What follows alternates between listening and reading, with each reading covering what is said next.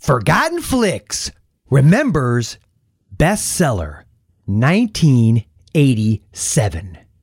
Dennis, I want people to know what I had to do and why. Oh, they'll know, Cleve. They'll know. Rural America. Growing up on a farm. The American dream. Exactly. Only this time something went wrong. This time these nice country people produced a mistake of nature. An aberration. A freak. That's all I am to you. A freak.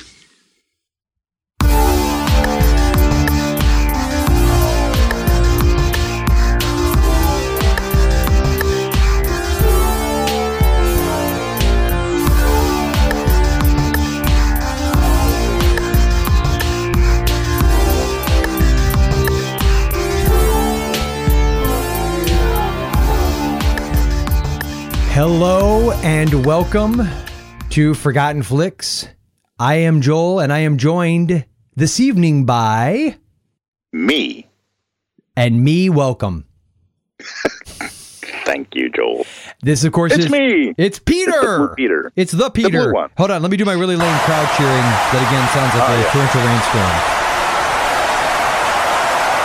You know what I need to do is I need to get like maybe a sound bite from Thunderdome or something. Where it's like really... I was thinking. Or just thunder. Or just, oh, that's true. It'd be kind of relaxing. If you're new to the show, we are talking movies we all grew up with, or although I think we're on a run here where Peter and or I have managed to come up with some titles that neither of us has ever heard of or only heard in passing and certainly never saw. But that's kind of fun because these are movies that... coming to him as a almost 40-year-old, and in Peter's case, an almost 65, 70-year-old. We feel... What's that? Son. What? Will you, son, pitch? Oh, if I could get up to chair, I would catch you. Yeah, well, you have to catch me first, old man. So yeah, I'm getting there. These are movies that, honestly, this one especially, I didn't know existed. Now, Peter, you said you had seen this one, right? Bestseller? Yeah, I've seen it before. See, I don't even think I'd ever heard of it. And there's a lot of people connected to this movie that I can't figure out why it is I never even heard of it. Mm-hmm. But there it is. You can't watch it all. No, you really can't. So, and one of the things I've been enjoying as of late is that we have been tapping into movies that I've never seen, which is fun because then it's a new experience. And it's, not that it's not fun to sometimes revisit an old movie, but if I've seen it a lot of times, I almost feel like you're going through the motions, or even worse, it's a letdown because it doesn't have the same feeling as it did 20 years ago.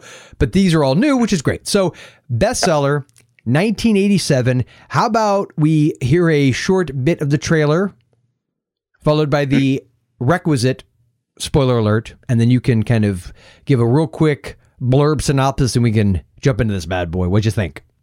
That sounds good.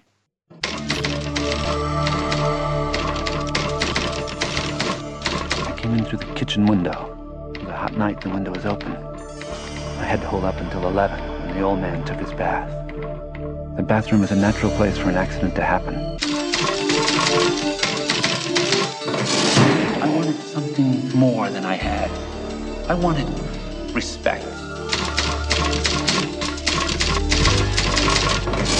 We have a natural bond, you and I. No, we don't have anything in common. I don't have anything in common with you. Can't let this one get by you, Dennis. Bestseller. The subject is an assassin. I removed the liabilities, and I provided some of the assets. Do not move! The author is a cop. Hey, stay back! It's a police emergency! I like you, Dennis. Police! Not enough to sacrifice the book for.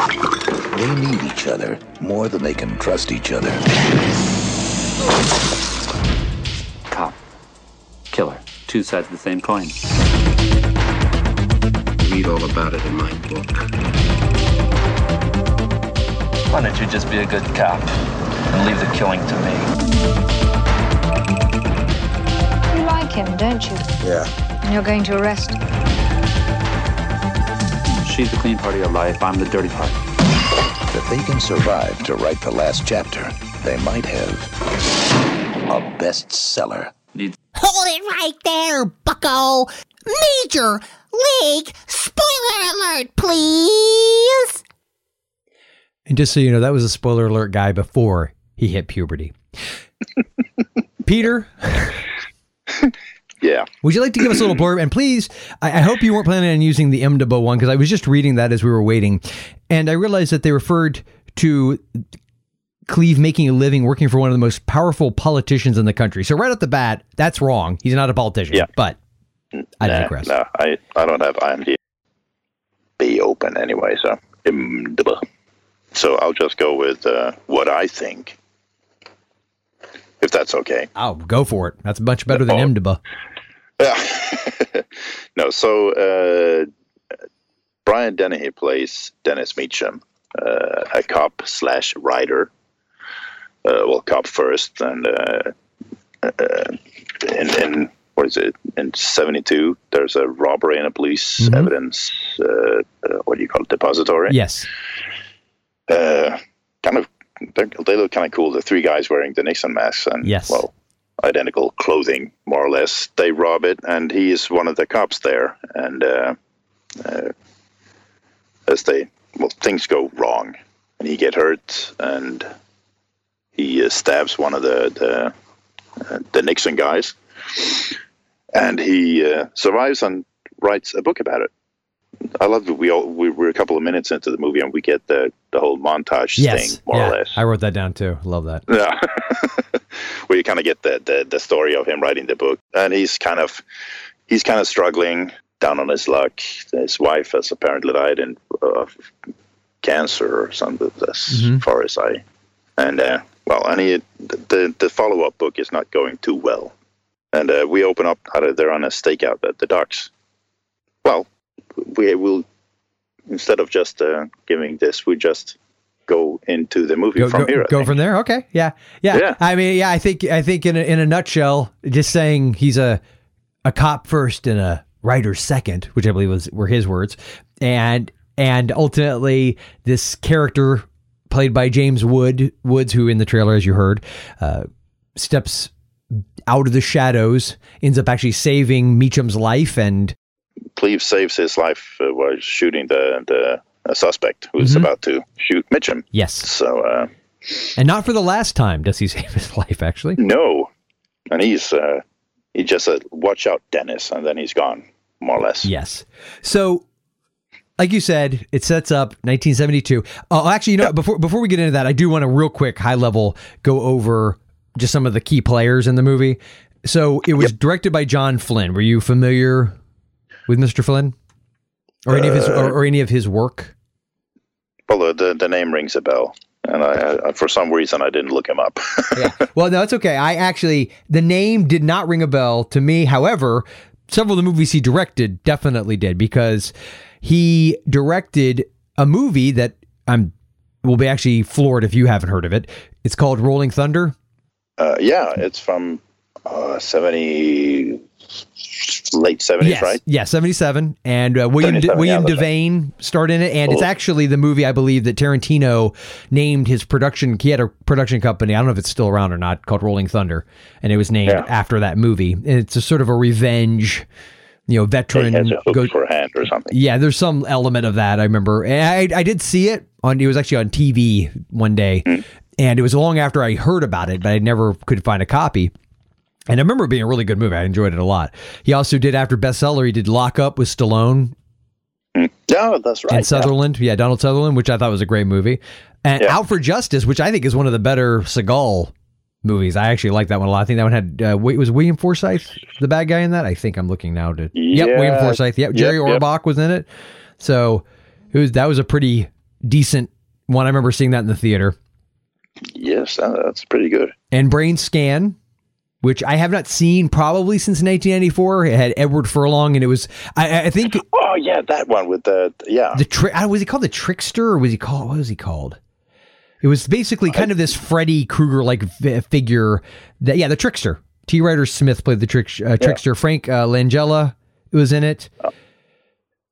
And so... I bet they looked at... Well, gazed at Freddy Krueger and then thought, you know what, I have a new idea. Oh yeah, it was very much, I my sense memory of it is there was a series of movies that came out in that early 90s period where the entire intention, I think, was to create a franchise, right? Leprechaun, and there was a bunch of them. Branscombe was one of them, I think. I always felt like it might have been, but at the same time, my memory of it was there was more to it. That it was trying to be a little bit more interesting. I know it had to deal with virtual reality, and you couldn't tell what was in this guy's head, and it had a real psychological thriller aspect to it. So it was better than most of the similar horror flicks that came out at that time. So it's one I actually wouldn't mind revisiting at some point because I don't remember a lot about it. I did see it at the theater, but I don't remember seeing a lot. So obviously I'm very familiar with Mr. Flynn's work, but him, wasn't the name that rang the bell. Now, as soon as I watched the credits, right off the bat, the writer, did you catch who that was? Yeah, I don't have it written down. I won't put you on the spot. Wait, hang on. Cohen, wasn't it? Yes. No. Yes. It was. It's Larry Cohen brothers, right? Yeah, we're not. No, it's Larry Cohen. It's spelled differently. It's Cohen, but he's probably most famous. Right. That's right. Yeah, but I've heard that name before. Oh yeah, but as soon as I saw his name, and this is what's kind of weird. I thought he's the guy who wrote the TV movie It. Okay, I'm almost positive it's the same guy, but here's what's really weird. If you go into his credits on IMDb, okay, now he did, and a lot of these I already knew, he did It's Alive, remember that one, and all the sequels. Yeah. Or at least, no, actually I think he wrote the screenplays for all three of them. He may have directed Maniac Cop. I believe he wrote the first one at least. He did a movie with Lando Calrissian, a.k.a. Billy D. Williams, called Deadly Illusion. He did Return to Salem's Lot. Do you remember, was it Q the Winged Serpent? He did that one. Yeah. Yeah, it's on my shelf, believe it or not. God Told Me To. Oh, that one too, yeah. Yeah, I think he did The Stuff. I'm looking real quick to see. I was about, 85? Yeah, see this. Yeah, he wrote The Stuff, and I think he may have directed that one. There was a little is it a slasher film called Special Effects? Sounds familiar, but I can't place it. Yeah, maybe I'm thinking of Fade to Black. But I think he did one called Special Effects. He wrote it anyway. So, I mean, he wrote and he directed. He actually wrote a couple of teleplays for... Are you familiar with Ed McBain? Any of those police procedural mystery novels? Yeah. Okay. Yeah. I love a good police procedural story. I mean, I love shows like Law and Order and all that kind of stuff. So it was cool to see he actually did two of these because especially with Bestseller, you got that vibe. And I think a lot of his horror movies have that element of procedural worked in. There's always like a cop that's looking for whatever it is, Yeah, a little grittiness. Yes. Yeah, there's almost detective that... Yeah. And let's see here. Also, Uncle Sam, which I remember when that got released a video, it was like a Uncle Sam is I don't know if he's like a zombie and he's killing people. Yeah. Yeah, I never seen it, but I know. I know it. He did Body Snatchers, which came out in 93 with Gabrielle Anwar, Meg Tilly, Abel Ferreira directed that one. I actually to have the video poster of that on my wall. So, he did a lot of Wicked Stepmother. Wasn't that one of Betty Davis's last movies? 89. Oh, yeah. Yep. So, I mean, he's written a ton of stuff. He's directed some really great stuff. Yeah, I mean, there's a lot of good names tied to this movie. Oh, really is. I mean, that one, I was like, okay. Well, here's what's weird to me. It shows under IMDb, I want to go back to the whole name thing. I thought he did it, but it's not under his, I mean, that would have been around like 90, 91. It's not there. I mean, all the It's Alive movies are. So I'm going through and I'm like, okay. And I put in it and it comes up as Lawrence, I think was it Lawrence G. Cohen or D. Cohen? Hold on, let me just do it real quick here. Okay. Just because I want to make sure I have that. Went under his full name? Well, see, but that's what's strange. Or it's not him. But what are the chances? I know. Right? Now, see, Lawrence D. Cohen. Huh. Okay. And he was, let's see here, just say, blah, blah, blah. It doesn't show a picture, but I don't think it's a picture of Larry Cohen either. But Larry Cohen also, under his IMDb, it has his name as Lawrence G. Cohen. Huh.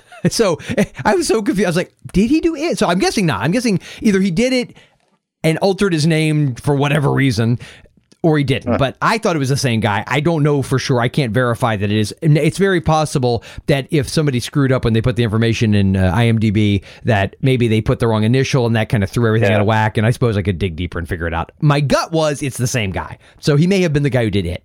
I don't know. Oh, okay. So my point being is I think he's done a lot of really great movies that I personally love. Yep. I agree. And the stars of the movie, there's a ton of other people. And in fact, a couple that if we get to them in time, I want to cover. But the two main guys in this movie, which in my opinion is what makes this movie, and I'm just gonna play the card. I told you I was gonna do this early before we started. I love this freaking movie, dude. I love this movie. Like, I'm so happy you told me when I came across it, and I was like, oh, would you want to cover this one some point? Like, oh yeah, I remember that one. It was a good one. And I'm so glad we went with this, because this movie was a breath of fresh air in the sense that I enjoyed Nomads. This is a good parallel because we did that one recently. I enjoyed that one, but that one's flawed. Like, you know, I mean, story-wise, there's a lot of inconsistencies. This felt to me like a very mature, well thought out. Like, I suppose if I really dug deep enough, I could find plot hole things, but there really wasn't. Well, it feels more grown up. Yeah, it's a solid story. Yeah, it's really solid. A lot of it comes from James Woods and Brian Dennehy. Oh, dude, the acting. They're two of my favorite actors. Oh, the acting. These guys are freaking amazing. It was like, I think what makes this movie so great, and again, I'm just going to play it out. This will just be a love fest for bestseller. Well, of course. Yeah. I think the fact, these two, it was like watching these two master actors that at the top of their game, control of their craft, and just the chemistry between them. I mean, it is so strange because, as you said at the beginning, Dennehy is this cop / author, right? He's a crime writer. Yeah. And Woods is this assassin. And we know he's connected to the thing that happened at that police depository to Denny. I don't want to give that away. I know we got spoiler alert, but I want to keep a couple little surprises. Because actually, I don't really want to spoil this movie, because I want some people to see this movie and really enjoy it. And if you like mystery, I wouldn't say it's really mystery. If you like a good thriller, procedural, kind of gritty 80s, homicide, life on the street kind of thing, I think you'll dig this. You can't go wrong. Yeah, you can't go wrong with this one. Yeah, and like you said, it's very grown up. It's just it feels very sure-footed and solid. And I did just a real high level after watching it to see if I could find, like my usual, I like to find like Ebert's original reviews, and I didn't find anything directly right off the bat connected to it. Did you happen to do that? Yeah, I read Ebert's review of this one. What did he say? Because I didn't read it. Let's put it this way: it's not one of his favorites. So was he as brutal as he was with, say, was it Tough Turf? That was the one that he just annihilated. He came down on Brian Dennehy's character. Really? Yeah, he did. What? Because he was just too much of a hard ass? No, it was like, well, let's get into it. The James Woods approaches the Dennis Meacham character with a book deal, more or less. So you're kind of stuck, and I'll give you a story to tell. Yes. And Brian Dennehy's character doesn't really believe him. Yeah, sure, anyone can say that. And even when we get into that, when he shows him the different murder sites and the evidence, he still doesn't really believe it. Yeah. That's kind of what Ebert, when he called him thick and stuff like that. So it was more of a writing issue than because I mean, I'm sorry, you can't fault Dennehy's performance. I don't know. Dennehy doesn't hit a false note at any point in this movie. Okay. No, not at all. It was the way the character was written. He thought it's implausible that he didn't believe it for so, even though James Woods' character shows him so much, and he still doesn't believe it. Well, but I think if he had believed it too, but the problem is if he had believed it too soon, then you'd be like, well, what? Why are you going to just buy what this guy tells you? This guy could be nuts and just want your attention. Because keeping in mind, they have established Dennehy has had some success as an author, so he's probably got a fan base, and he might have some, kooks that... Yep. So I have a story for you. Yeah, so, I think... I didn't understand the Ebert's review. I think, come on, man, give it... I mean, if you go to... And it feels, as we said, mature and real-life-y, so to speak. And would you just take anyone's word for that If just someone came up to you, hey, you know what? I'm a hitman for the mob. Oh, okay. I well, mean, especially for this seasoned cop who says things like, I'm getting too old for this shit. which, by the way, and I really wish I had taken the time to do this one, and I am remiss because I did not do it. I wanted to see this movie. Originally was released on 25th of September 1987, so it may have come out technically after Lethal Weapon did. Lethal Weapon to me, I'm not sure. Lethal Weapon's set during Christmas. I always wondered when it actually came out because it came out the same year. But this one also has that buddy action movie vibe to it, and of course that line. The same line. That is probably made much more famous in Lethal Weapon. Lethal Weapon came out March of '87, so it definitely was before, but they were made around the same time. So but it's an entirely different movie. It is, but at the same time, what I wanted to get into, and just to wrap up the sort of nuts and bolts about these, obviously James Woods. I mean, good Lord, where does one even start? Once Upon a Time in America, Casino, Videodrome. I mean, blah blah. I mean, the list goes. He was in a really awesome HBO movie I remember seeing years ago called, was it Citizen Cone? About the congressman that I think he was a congressman. I don't think he was a senator, but who basically was sort of this, Joseph McCarthy type, anti-communist guy, and he ends up contracting AIDS. I mean, it's based on a true story, and he was phenomenal in that. I mean, the dude's been in, a mess of stuff. I mean, you don't even, seriously, I don't know where to begin. In 84. What's Have that? You seen that one? Against All Odds in 84. I remember that movie, and I remember the song. Yeah, well, most people do, and they never see the. I've never, because is that one the one that's sort of a loose sequel to From Here to Eternity? I'm literally pulling that out of my butt, and I can be completely wrong. No, not that I. Well, I haven't seen it in a long time, but I don't think so. From Here to Eternity that's a war movie, more or less. Well, romance. Why do? Yeah, but see, was it kind of like a remake? Lancaster. Yeah, I know. Yeah, I remember Burt Lancaster. No, I don't think so. Right. I mean, James Woods plays a gangster of sorts in there. Where did I even get that from? Maybe I'll have to just cut that out. No.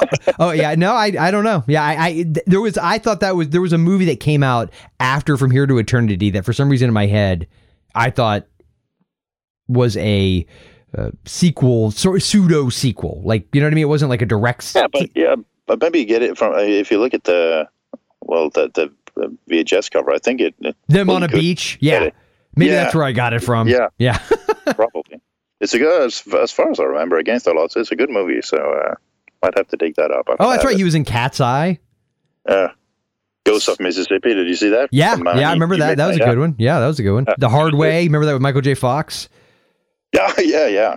Yeah, Digstown. The other said it's good. Chaplin. Dear Lord, man. Hercules as Hades. Hercules. Yeah, not that one. Oh, that was Nutty Professor. Sorry. Nixon. Yeah, the Oliver Stone movie.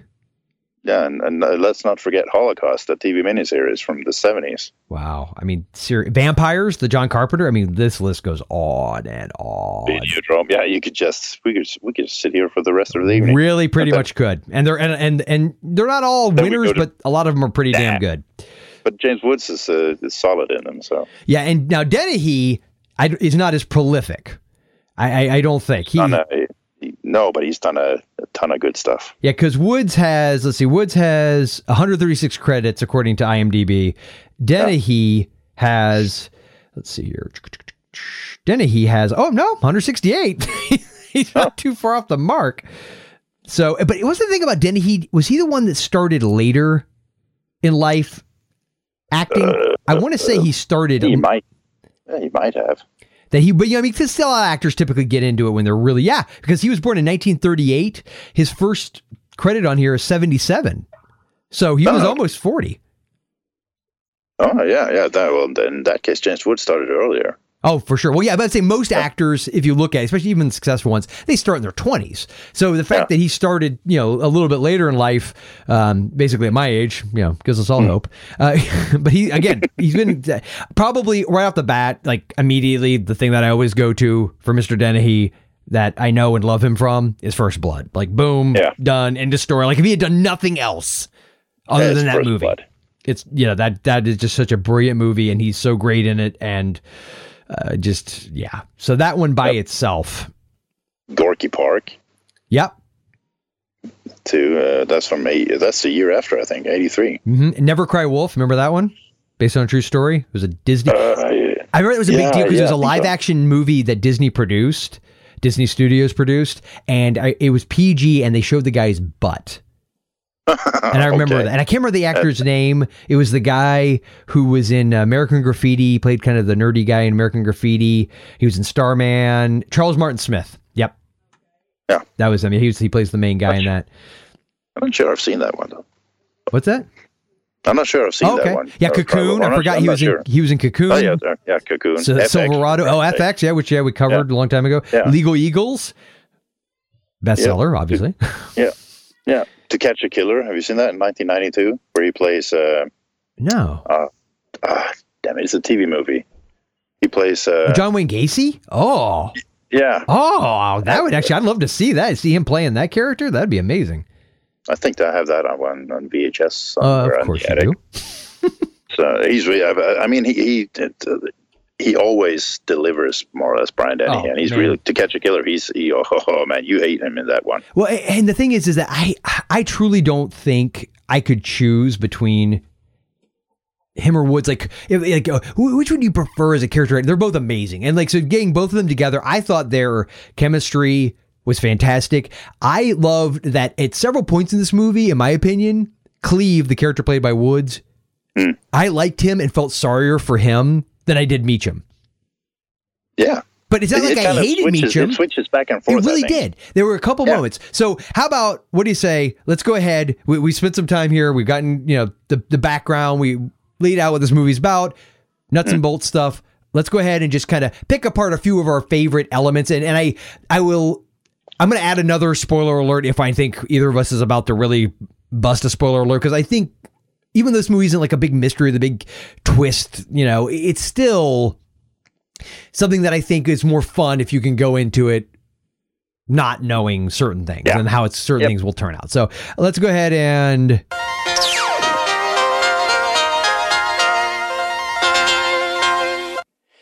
Okay. So you mentioned 72, the police depository. Yes. Yeah. And there's the bad guys show up in the Nixon mask, which immediately, did that make you think of another movie? Yeah, but I'm blanking. And that's okay. It was Point Break. That was, I see her Point Break. A few years later, we get an idea because it's a heist with guys dressed in president masks. But that's a good movie, Point Break. Yeah, which they're, of course, remaking. And don't even mention that because that's totally pointless. Point Break. I actually watched Point Break in your neck of the woods. Oh, really? Yeah, that's right. You would have been here around the time it came out, right? Yeah. Yeah, I haven't watched the new trailer. Apparently, just dropped, and I heard that it was disappointing. That it doesn't feel like Point Break at all. So it's like, well, then why even? Oh, I see, because the name will put people in seats. Okay. So I'm gonna avoid that one. I more than likely will. I might catch it on TV or video, whatever, but I definitely won't be seeing it in the theater. So no. Ultimately, the bad guys, they show up in these Nixon masks. It's great because they're in the campaign van. And at first it really threw me because when the van drives and you're hearing they had this really great synth music playing in the opening theme. It was done by a guy named Jay Ferguson, who I don't know how familiar you are with him. I wasn't particularly until I went through his filmography. And while there's nothing on here that's huge, there's a couple he did that I thought were great, like Pulse. Do you remember that one? That was with Johnny Lawrence as a little kid about this, I guess it's almost like, as I remember, it was like this electricity that was self-aware or intelligent and it's killing people, kind of like Shocker, except I don't think they ever connected directly to like a killer who became. Somewhere it rings a bell. Yeah, did the music for Gleaming the Cube, Nightmare on Elm Street 5, License to Drive. Damn. Tales from the Crypt. He did several episodes. They had him listed as 14 episodes of License to Drive. I mean, I'm sorry, I forgot for that. License to Drive, 14 episodes. Tales from the Crypt, 14 episodes. So, Tremors, the TV series, which, whatever, I'll take it. Yeah, it was okay. So the point being is that he did some things that, again, I'm a fan of. Yeah, you never knew his name, but I mean, you've heard his score. Yeah, so I always like these 80s movies when they kick in with a really cool, dark, almost like the Terminator-ish sound. Yep. So they end up, you go coming out of this parking garage, they head to the depository, they're in the Nixon van, and at first you don't know what year it is, because it doesn't come right up and say 1972, LA 1972. You just see his van, and it's early morning, presumably. Yeah. And I look at the van going, is that a Nixon thing on the side? Like, okay, that's weird. Like, why would you be promoting? Is this like an alternate reality? Kind of like, was it The Watchmen, right? Nixon's supposed to still be president or something, or just or no longer president, but it had been for a long time, whatever. I was confused. So, but then you realize, okay, 72. That makes sense. It stops and then it says Los Angeles 1972, and then, okay. Yeah. And they just walk in very, very... very determined. And I like the fact that their clothing is exactly the same. Yes.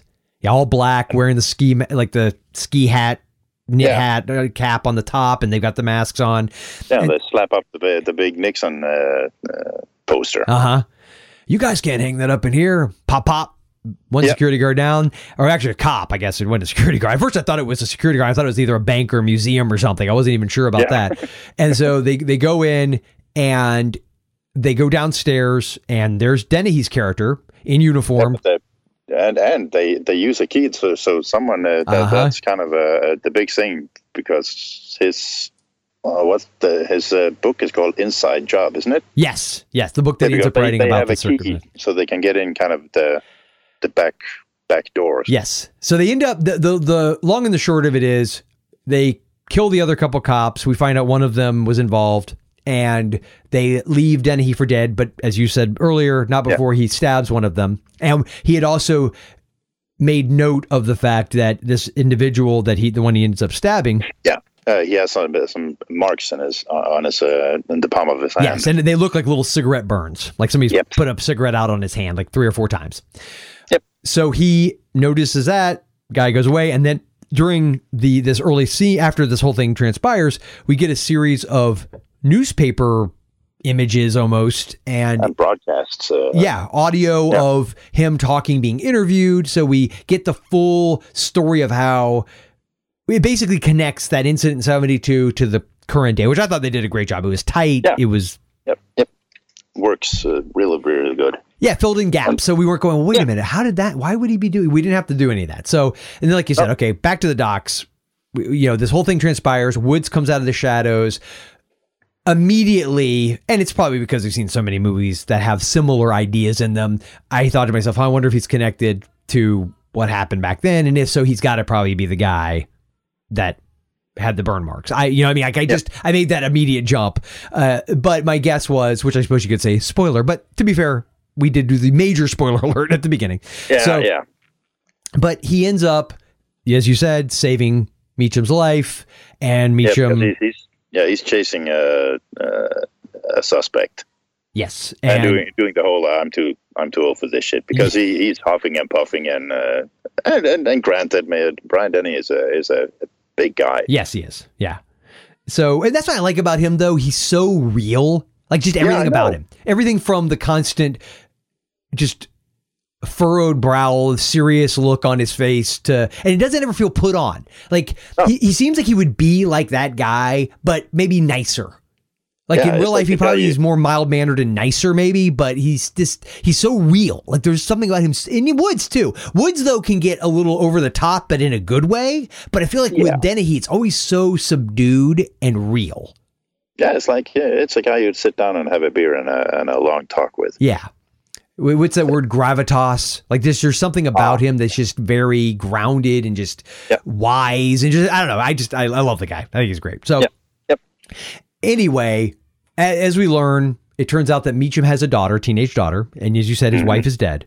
He's having this hard time. He's had writer's block. He can't write this new book. And he's going to have trouble with his publisher and his editor, played by, I believe her name was Victoria Garrett or Gannett. I think I wrote it down. No, Tennant. Victoria Tennant. Oh, is it Tennant? I'm sorry. Okay. Yeah.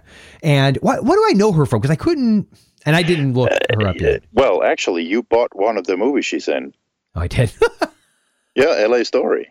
Oh, okay. She's in that one. Well, I haven't rewatched that one yet, so in my defense.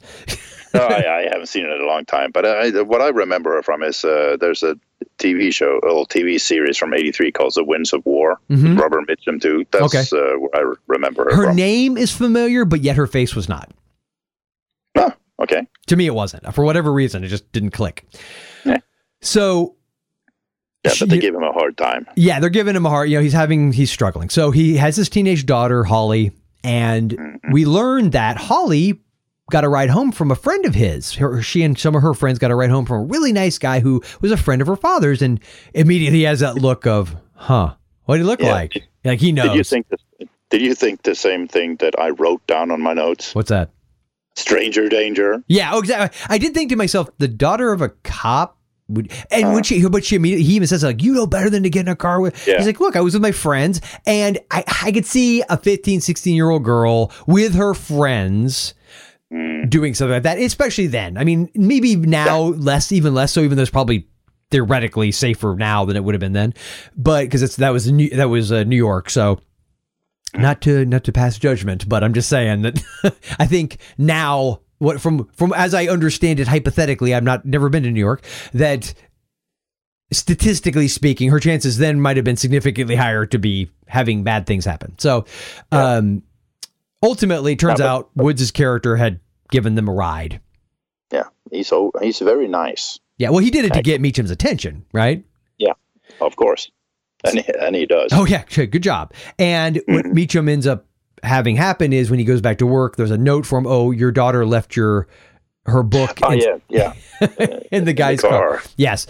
Which was code for, you know who this is, meet me at such and such a place. Now, did they go back to the same dock shipyard, or was that a different area? Because it looked... I think it was, I think it's I'm not sure. It's a dock somewhere anyway. It looked similar, so I didn't know if it was supposed to be the same place or not. Well, Meacham actually almost falls, and Cleve saves his life yet again.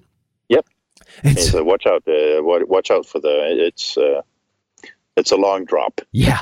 So what I like though was a nice touch, because that was just a little accident. By doing that, because I think under normal circumstances there is no way that this cop would have given this other guy the time of day. Like I just don't see it. But maybe there's that sense of obligation, because it's like, well, the guy did save my life twice, and technically he killed somebody in front of me, so I really should probably deal with this. So I mean, like I like that all that stuff was put in. Yeah, and I think somewhere in the back of his mind, he's curious. Who the hell is this guy? Oh, he's a writer and he's an author, so a storyteller. He's going to want to know what's this guy's story. Absolutely. So they end up talking, and this is when Cleve is starting to lay the groundwork he worked for this guy named David Madlock, who ran this corporation, Kappa International, and that ultimately doesn't he tell him that he was, I don't think, he doesn't tell him then, does he, that he was there? He was one of he calls himself an executive, and he was there to kind of help remove obstacles.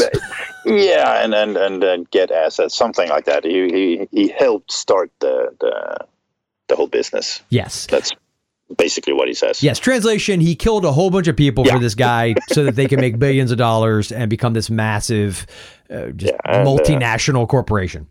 Yeah, and they rolled him over. Basically, that's why he's So he's pissed. It's a revenge story. Sure. Yeah. Cleve basically wants to stick it to this guy for sticking it to him.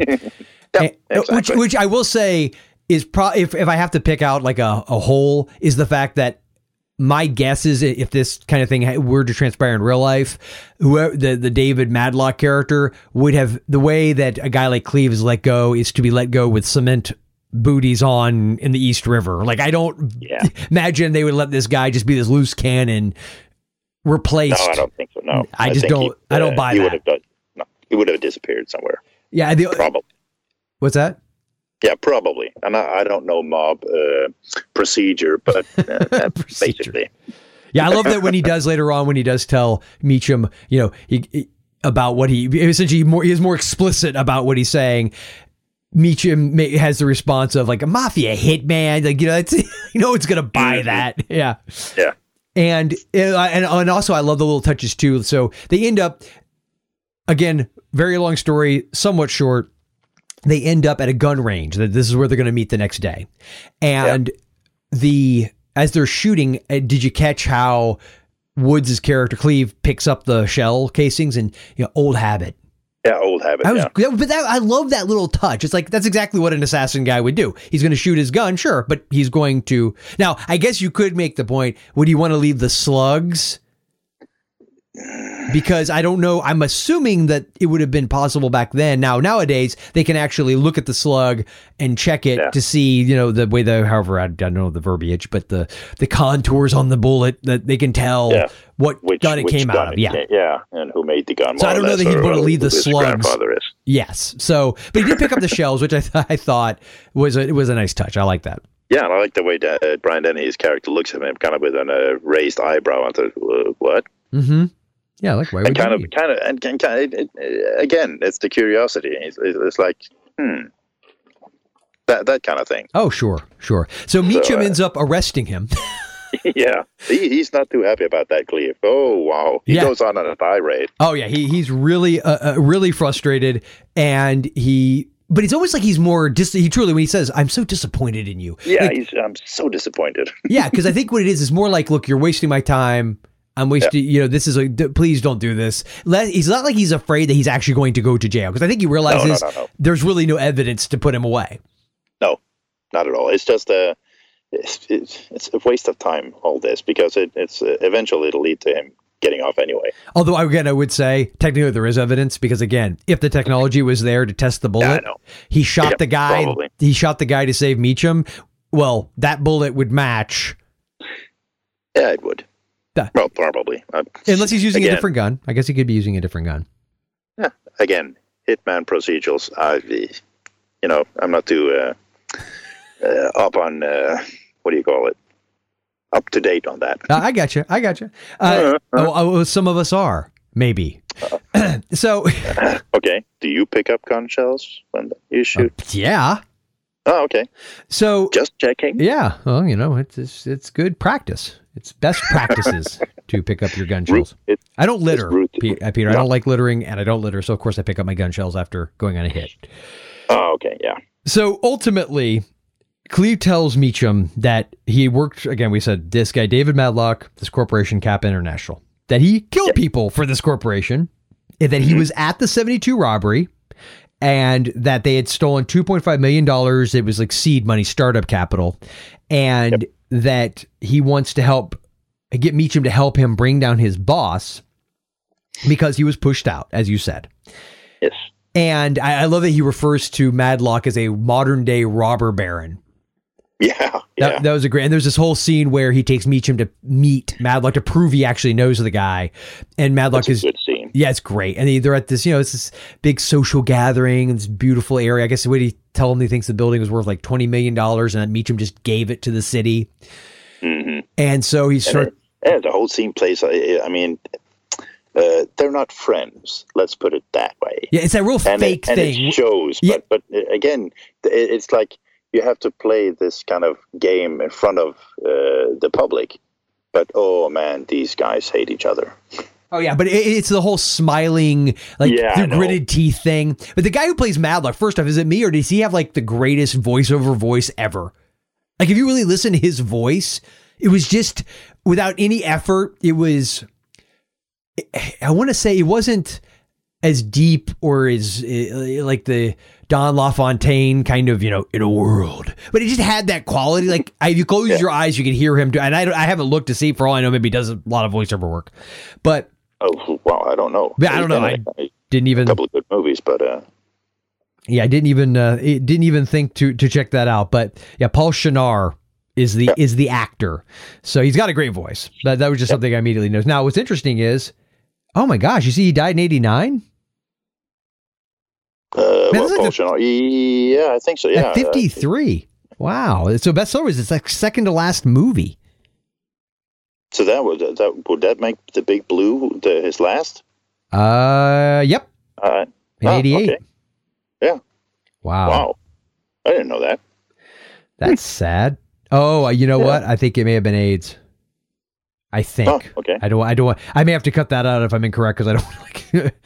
And they, Yeah, well. that according to the IMDb trivia, that I think what the implication was that maybe, I don't know if they're saying it was a blood transfusion or whatever, but still, that sucks. God damn. Anyway, okay. Well, I don't want to bring down the show. Okay. No. Actually, you know what? Oh, I know why I knew his voice. Dude, he was the Jenner in Secret of Nim, the rat, the main bad rat. Yes, that's right. Oh, yes. That's why he has that really just deep, rich voice. That makes a lot more sense. Yeah, I haven't seen that in ages. Oh, I love that movie. It's such a good movie. Yeah, it's a good movie. So he was Sosa. You remember from Scarface? Oh, that's right. Yeah. I haven't seen Scarface in a long time either. Bad guy there. No, I haven't seen that.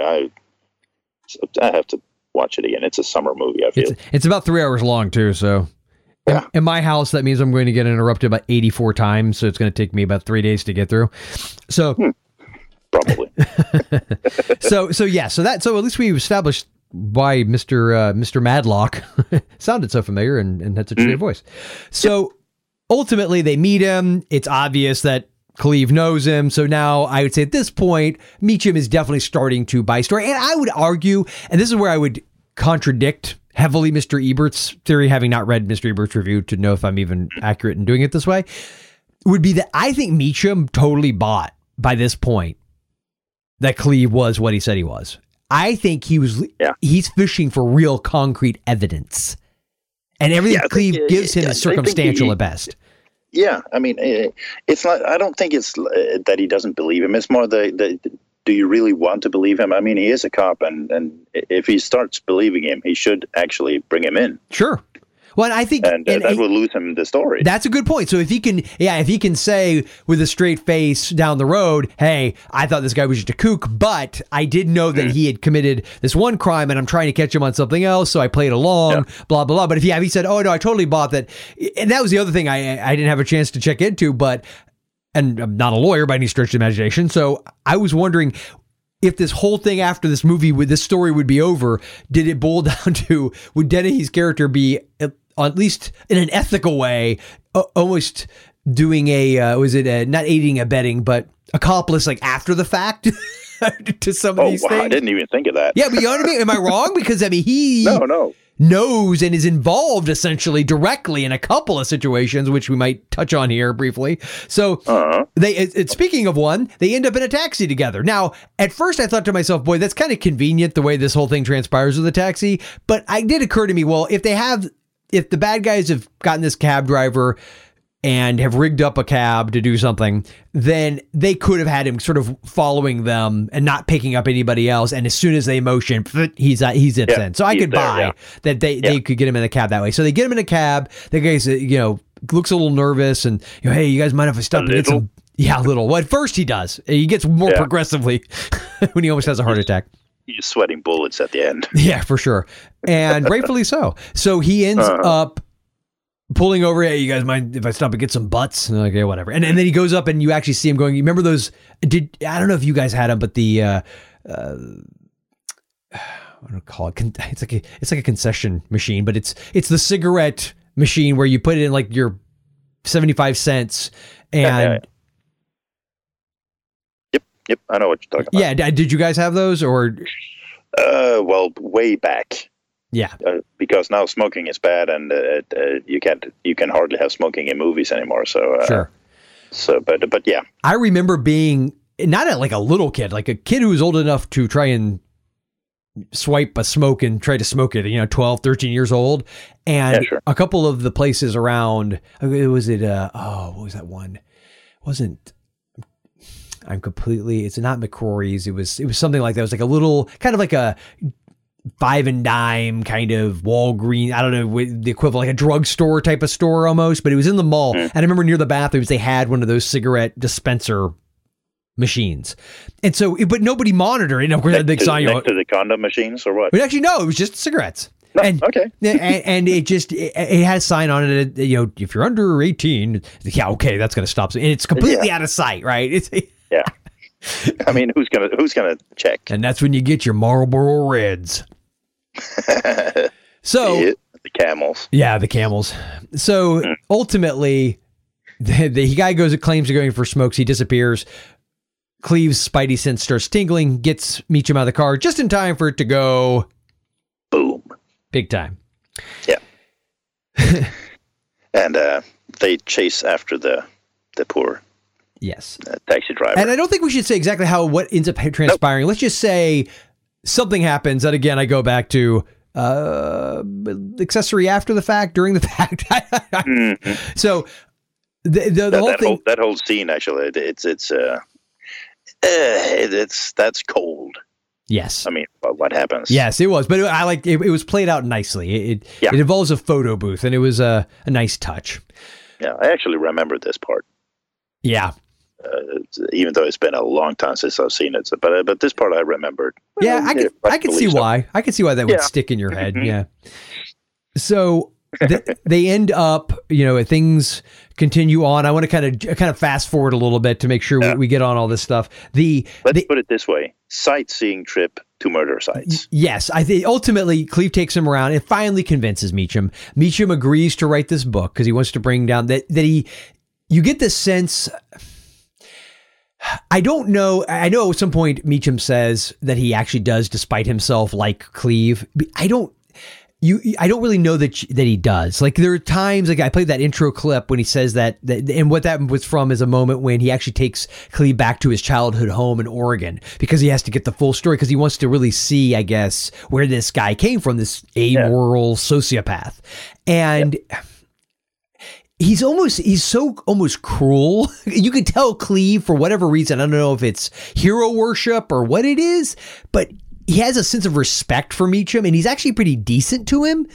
Yeah, I mean, when he buys him the watch. Oh, and actually, I'm glad you brought that up. You don't think I'm capable of doing something decent, something unselfish? Maybe I'll surprise you. I doubt it. Yeah, you go and you tell him what happens. So they're on a plane. Yeah, they're on the plane, and they're sitting there kind of talking a little bit, and he hands him this nice watch, which he has inscribed from Cleve to his good friend, or to Dennis from his good friend Cleve or something. Yes.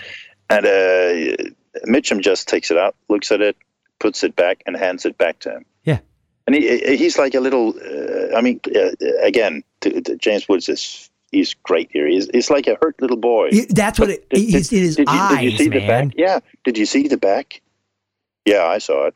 You know what it was? It's a father thing. It's like a kid who, and we meet I guess that was his father, and his dad seemed like a nice guy at the family homestead, but it was like that moment of a guy who had this father figure that he really admires, looks up to, and he's desperate for this guy's approval, and he can't get it. No. I was waiting for him to tear up. I know. I felt bad for him. It was actually really sad.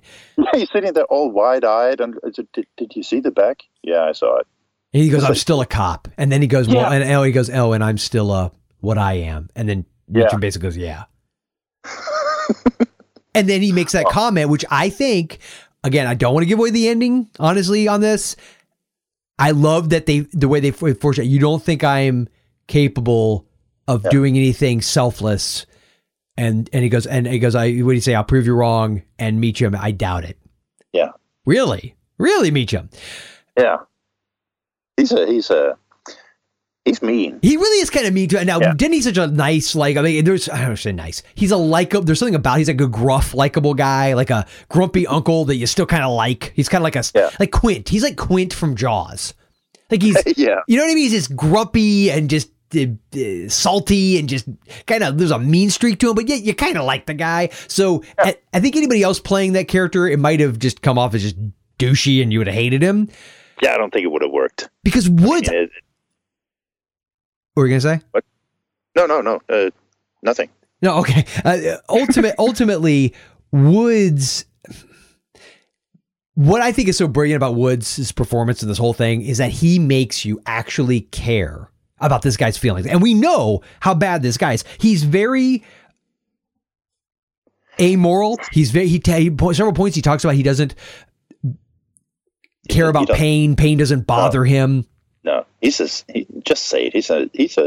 He's a psychopath. Oh yes, he's totally. I mean, very effective, man. But he's still just a psychopath. He is. I mean, yeah. One of the really great moments.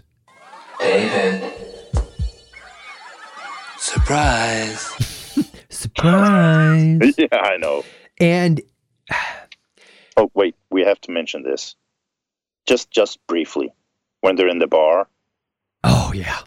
James Woods, and what does he do? He's singing. Yeah. In French. Was that song? I didn't look up to see if anybody had actually determined what that song was, or if it said it in the credits. Was that?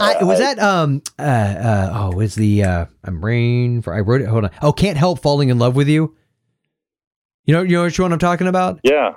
Oh. And I can't help falling in love with you. Can you listen to the melody at certain points? It sounds like that, but I'm pretty sure it was in French, right? So yeah, it was in French.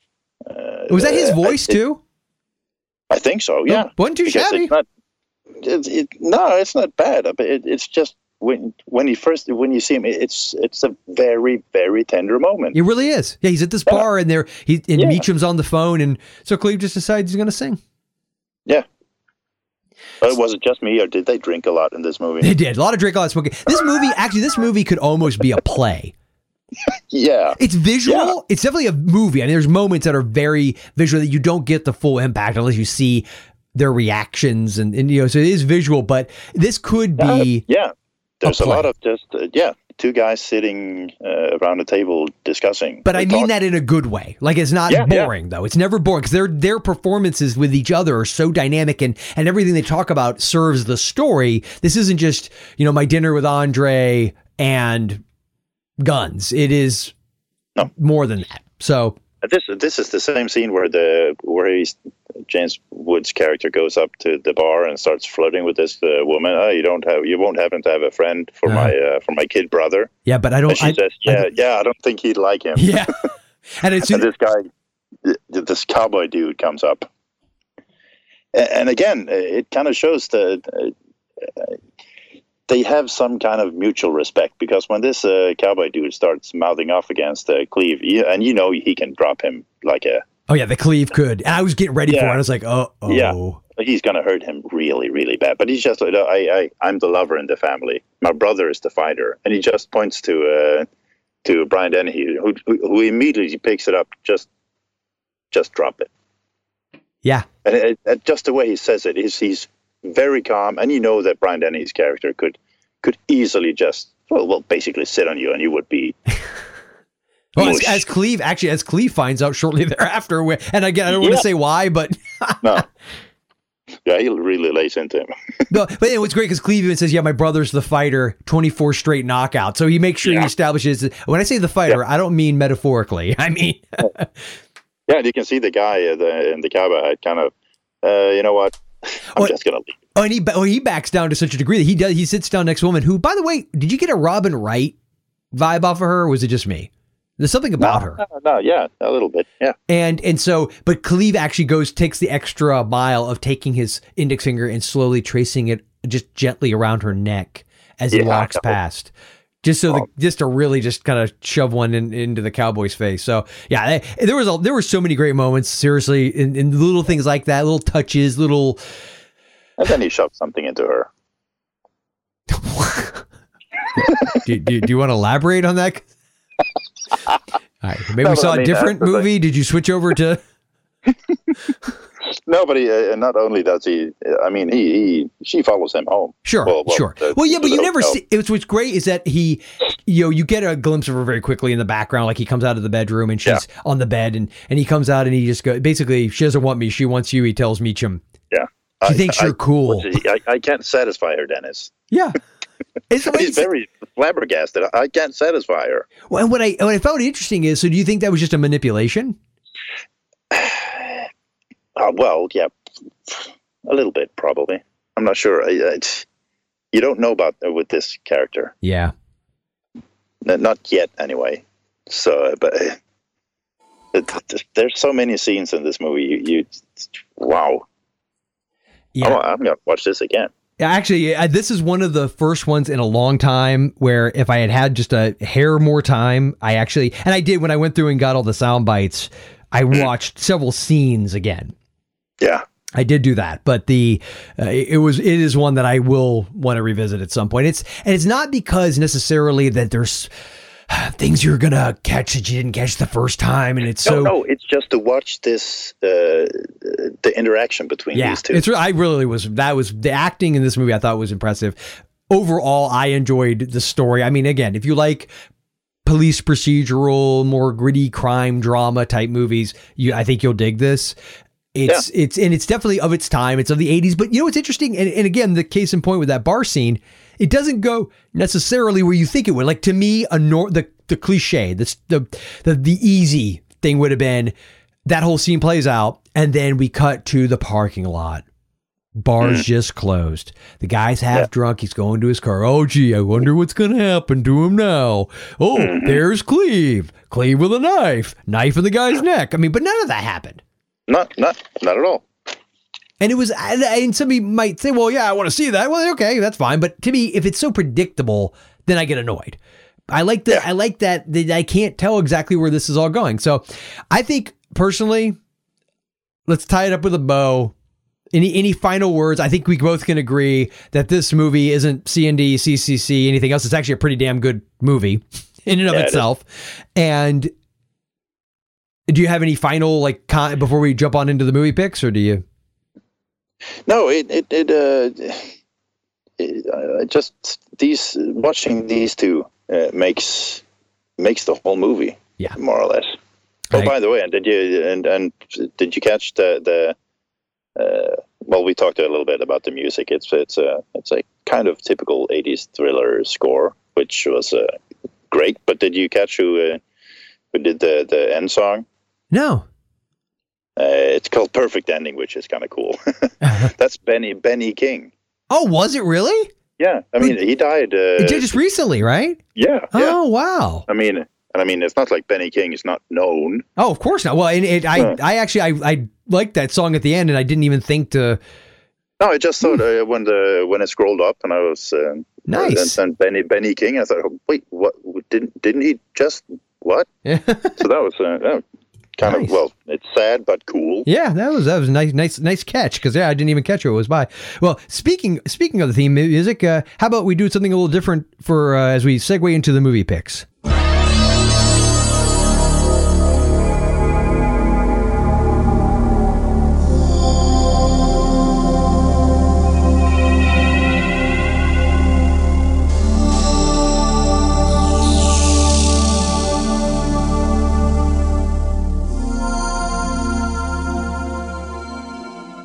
One of the things that actually struck me about the music, it reminds me just a little bit of at the beginning there of the opening of the Tales from the Dark Side TV show theme. There's just that similar, almost otherworldly synth quality to it. So anyway, just a quick digression. So movie pick, Peter. And I honestly tell you, the problem I had is I almost didn't even know what to go with, because there was so many potential movies to choose from on this one. There's a shitload of titles. Mm-hmm. So, by the way, did you just again going on a rabbit hole, down a rabbit's hole, or up a rabbit's hole? As the case may be. Did you catch Cleve's sister? She is just yes. She's like the guy who was in that thing, because she's very recognizable. Yeah. The whole family was actually. I noticed. All of them. The dad too. Yeah. He was. Planes, Trains, and Automobiles. When I looked him up, and there was one other thing. Oh, I'm completely out of. I'm brain farting. I recognize him from two old movies. Yeah. From Cool Hand Luke. Mm-hmm. And The Longest Yard. Okay. Too. Mm-hmm. He's not a nice guy in any of them, but it's like you said, there's so many titles to choose from. Sure. So I'm gonna go way off and go with the guy at the docks. You know, where that Meacham is is chasing. Yeah. And he's also that guy. And I know I could go with Renegade. with the series with llamas. but I'm not. I'm going to go with Harley Davidson and the Marlboro Man. Oh, okay. You know what? Never saw it. You didn't? That's good. It's actually, I saw it in the theater. That was what I remember when it came out. And I think what it is, some of those movies came out just at that time when I liked the movies that I liked, but I was definitely more because that was that 89-ish? No, 90? Oh, it was 91? Yeah, 91. Okay, for some reason I had like 89, 90 in my head. So yeah, but definitely then 91 was definitely my sci-fi horror. I would see other movies. It's not like I didn't see any movies that weren't in those genres, but those were my predominant go-tos at that point. And a lot of those movies like Harley Davidson, the Marlboro Man, I just didn't do anything for me. Now as an adult, I can revisit them, and I think I don't know that I would have appreciated them at 14, 15 years old anyway. So nah, probably not. I mean, and there's some. Well, you can read my review of it because there's a lot of small. Well, just look at the title, Harley Davidson and the Marlboro Man. Mm-hmm. A lot of the names, the character names, is after brand names. Got it. So and that's Don Johnson and is it Mickey Rourke? Mickey Rourke, okay. Yes. Yeah. I like this movie. I've always done it. It's a straightforward story. Not much of a. I mean, you could basically write the manuscript on, I don't know, a piece of one sheet of paper or something. A cocktail nut. But yeah, that's good old Hollywood high concept, right? Yeah, and there's something about it. And again, it's a lot of it is the interaction between the characters. I like that one. Mm-hmm. You have to check that out. We'll have to remedy that. I think that would be a fun one to do. Now, you think? I think that was pretty off the reservation as far as who you chose. Off the reservation. Or should I not have said that? No, but it's kind of cool because Branscombe Richmond. Oh, I forgot to say his name. Oh, but the connective. Oh, was he Native American? I think so. Okay, well there you go. Always bringing it right back around. And still somehow being slightly offensive. Okay. So, my choice was, did you happen to catch towards the end, one of the henchmen, he's uncredited for some freaking reason, because at this point he had quite a few credits. Is it that guy with the guy who sits and watches the girl? Yep. Mitchum's daughter? Yep. Yeah. Seymour Cassell. Ah, okay. Where the hell have I seen him before? Everything. Like... everything. That's what you've seen him. Yeah. 214 credits. Holy shit. Yes. Everything from Honeymoon in Vegas to, I'm just literally just scrolling through Star Trek Next Generation episodes. He was in Wicked Stepmother as well.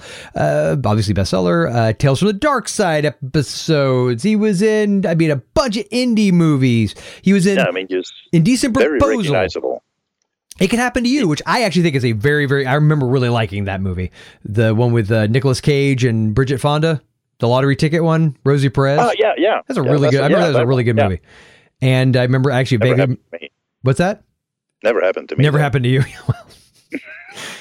So, he's been... Dude, it's just a ton of stuff. Well, the movie I'm picking is because as I was going through, I was like... I thought at first, like, my knee-jerk... And I don't know why this is what first thing that popped in my head. There was a movie that came out in the early 90s, I guess. I think it was called Living in Oblivion. And it was one of these... It seems like in the early 90s, there was quite a few of these behind the scenes of what movie making is like movies. They're fictional movies, but they would be about they were these indie, usually they were an indie movie. They would play at Sundance and I'd hear about them because it's around that 92, 93 mark when Reservoir Dogs came out, and that group of filmmakers, the Kevin Smith, Tarantino, all of that crew, Rodriguez came out shortly thereafter. I became very enamored of a lot of their work. And so I would follow things. And there was a movie called Living in Oblivion, I remembered. And I thought that's what I remembered it from, but I was wrong. There's actually a movie that he was in called In the Soup with Steve Buscemi. Good actor. A very good actor. The name is familiar, but... Well, it was directed by Alexander Rockwell, who... did an episode of 4 Rooms, if you remember that one. And he was, yeah. And this was his movie that I think was kind of his breakout movie. It came out in 1982, and he went for a long time. He went, let's see here, 4 Rooms in 95. He had done a movie in between In the Soup and Four Rooms, and then he did Lewis and Frank in 98, didn't do another one, 13 Moons in 2002, doesn't do another movie until 2010. So ultimately, it was weird because I remember his name, because Four Rooms, that was, you had Rodriguez, Tarantino, Rockwell, and, I'm completely brain farting on the female director. She did Gas Food Lodging. I could just click on Four Rooms and then I'll have my answer. Allison Anders. No. Allison Anders. Oh, yeah. Yep. Yeah, it starred Tim Roth. Four Rooms had Tim Roth in it and a bunch of other great people. And so, yeah. Don't even go down that. Yeah, I'm not going down that rabbit trail. No. But Alexander Rockwell, or I don't know if it's Alexander or Alexandre, because it's DRE, not DER at the end, but I'll say Alexander. And I remembered In the Soup because, again, it was this black and white, little quirky comedy that Seymour Cassel was, it sort of, I remember he had gone from being this character actor who was the guy who was in that thing to a guy who was like now serious. Like he did such a great job in it that he really, I remember watching multiple behind the scene things and critic shows that were hailing him and his performance. And Buscemi plays this struggling guy. I want to say I could use the IMDb summary, but it's pretty all over the place. It's a neurotic Nebish lives in two worlds. I'm guessing this is supposed to be Buscemi. The fantasy of winning his dream girl via a hit movie and the meager existence he scrapes out from very odd jobs, such as thesping in an arty no-budget flick. I don't even really...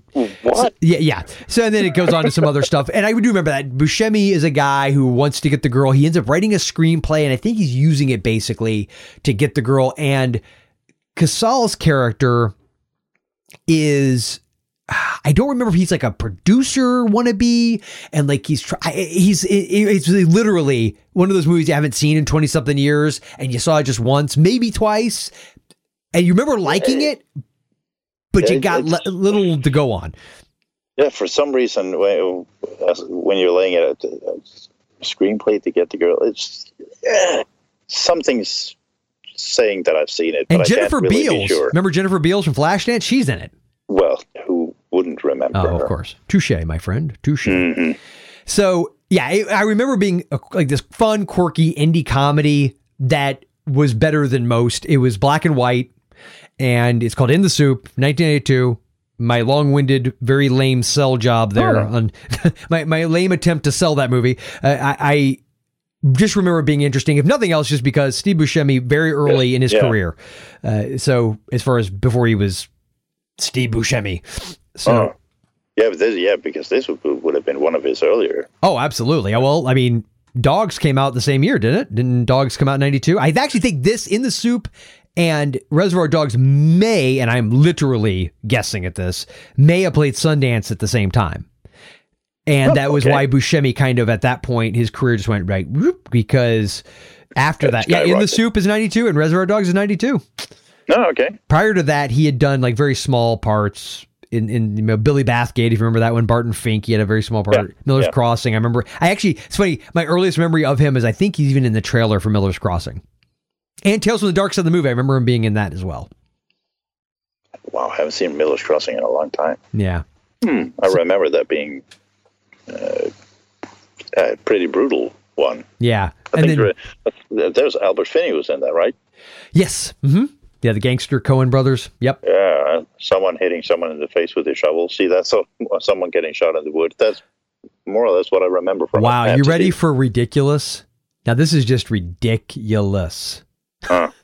I said that I thought Seymour Cassel was in a movie called Living in Oblivion. Yeah.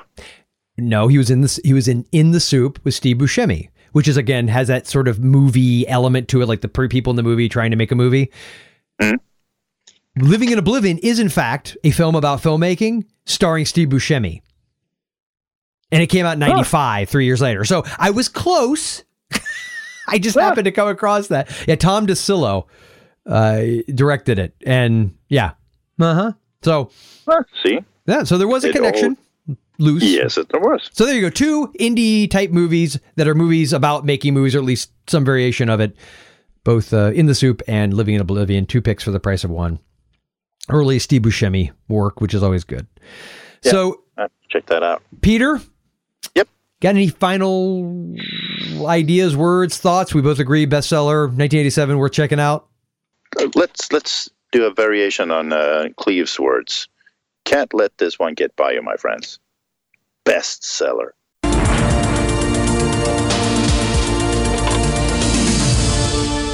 Bad luck, David. Nobody left. Thanks for listening. And for even more retro movie goodness, be sure to subscribe on iTunes and feel free to leave a review. It helps more people find out about the show. And a special thanks to JV at yoursecretidentity.com for all the fantastic music you've heard throughout this show.